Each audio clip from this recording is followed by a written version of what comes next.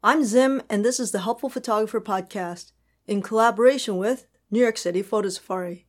To register for a safari, please visit NewYorkCityPhotosafari.com. Blurry photos can be really annoying, and there can be many reasons why your photos are blurry. So let's go over them one by one.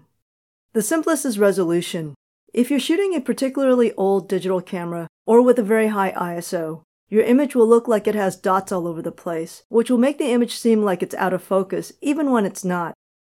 We used to call this grain in the days of film, but now we call it noise, because it's caused by an electrical amplification within the sensor. You might be wondering what constitutes high ISO. Well, that pretty much depends on the camera. If you have an old camera, you might see noise as low as 800 ISO. If it's a new camera, it can be as much as 10,000 ISO before you can see appreciable noise. Another common cause of blur is camera shake, and you'll be able to tell this because nothing will be sharp throughout the entire photo. If you're hand-holding your camera and your shutter speed is a little bit too slow for your focal length and you don't have steady hands, the image will turn out a little bit blurry. But if you're on a sturdy tripod and you know that your focus is on the money but your images are still a little bit blurry, the cause may still be camera shake. Let me explain. One of the biggest problems I see are people leaning on their tripod while the camera is still in the middle of an exposure. This is a horrible idea. Another problem is the ground moving. Either a car comes by, or if you're in New York City and you're situated above a subway line and the train comes by, causing the ground to vibrate.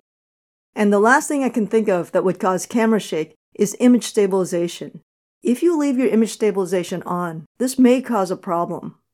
Although it seems counterintuitive because image stabilization is supposed to stabilize the image, it actually does the opposite when the camera is on a solid surface, like a tripod. What's happening is that it's constantly looking for motion to stabilize, and if it can't find motion, it will create it. Therefore, the camera is vibrating just a little bit. Not enough for you to physically notice, but more than enough for it to show in the photo. The solution is simple. Simply turn off image stabilization. The most obvious reason for blurry images is that your subject is moving faster than your shutter speed. This becomes really obvious when everything is sharp in your image except for that animal or person who's clearly blurry. To stop action, your shutter speed needs to be as fast as the action is moving. So keep speeding up your shutter speed until you get a sharp subject. A less obvious reason for blurry images is lens flare. Lens flare is when rays of light hit the lens at an odd angle. This can be from the sun, a reflection off a shiny object, or a light bulb. These days, many photographers find it desirable to have concentric circles or rays of light from lens flare as part of their image. But when it's neither of these, it renders the image a little bit gray or foggy, and sometimes a tad out of focus. And when it's one of these things, it's actually fairly hard to detect for the untrained eye, because it feels like you have a dirty LCD. And if you do have a dirty LCD, it makes it even harder to detect.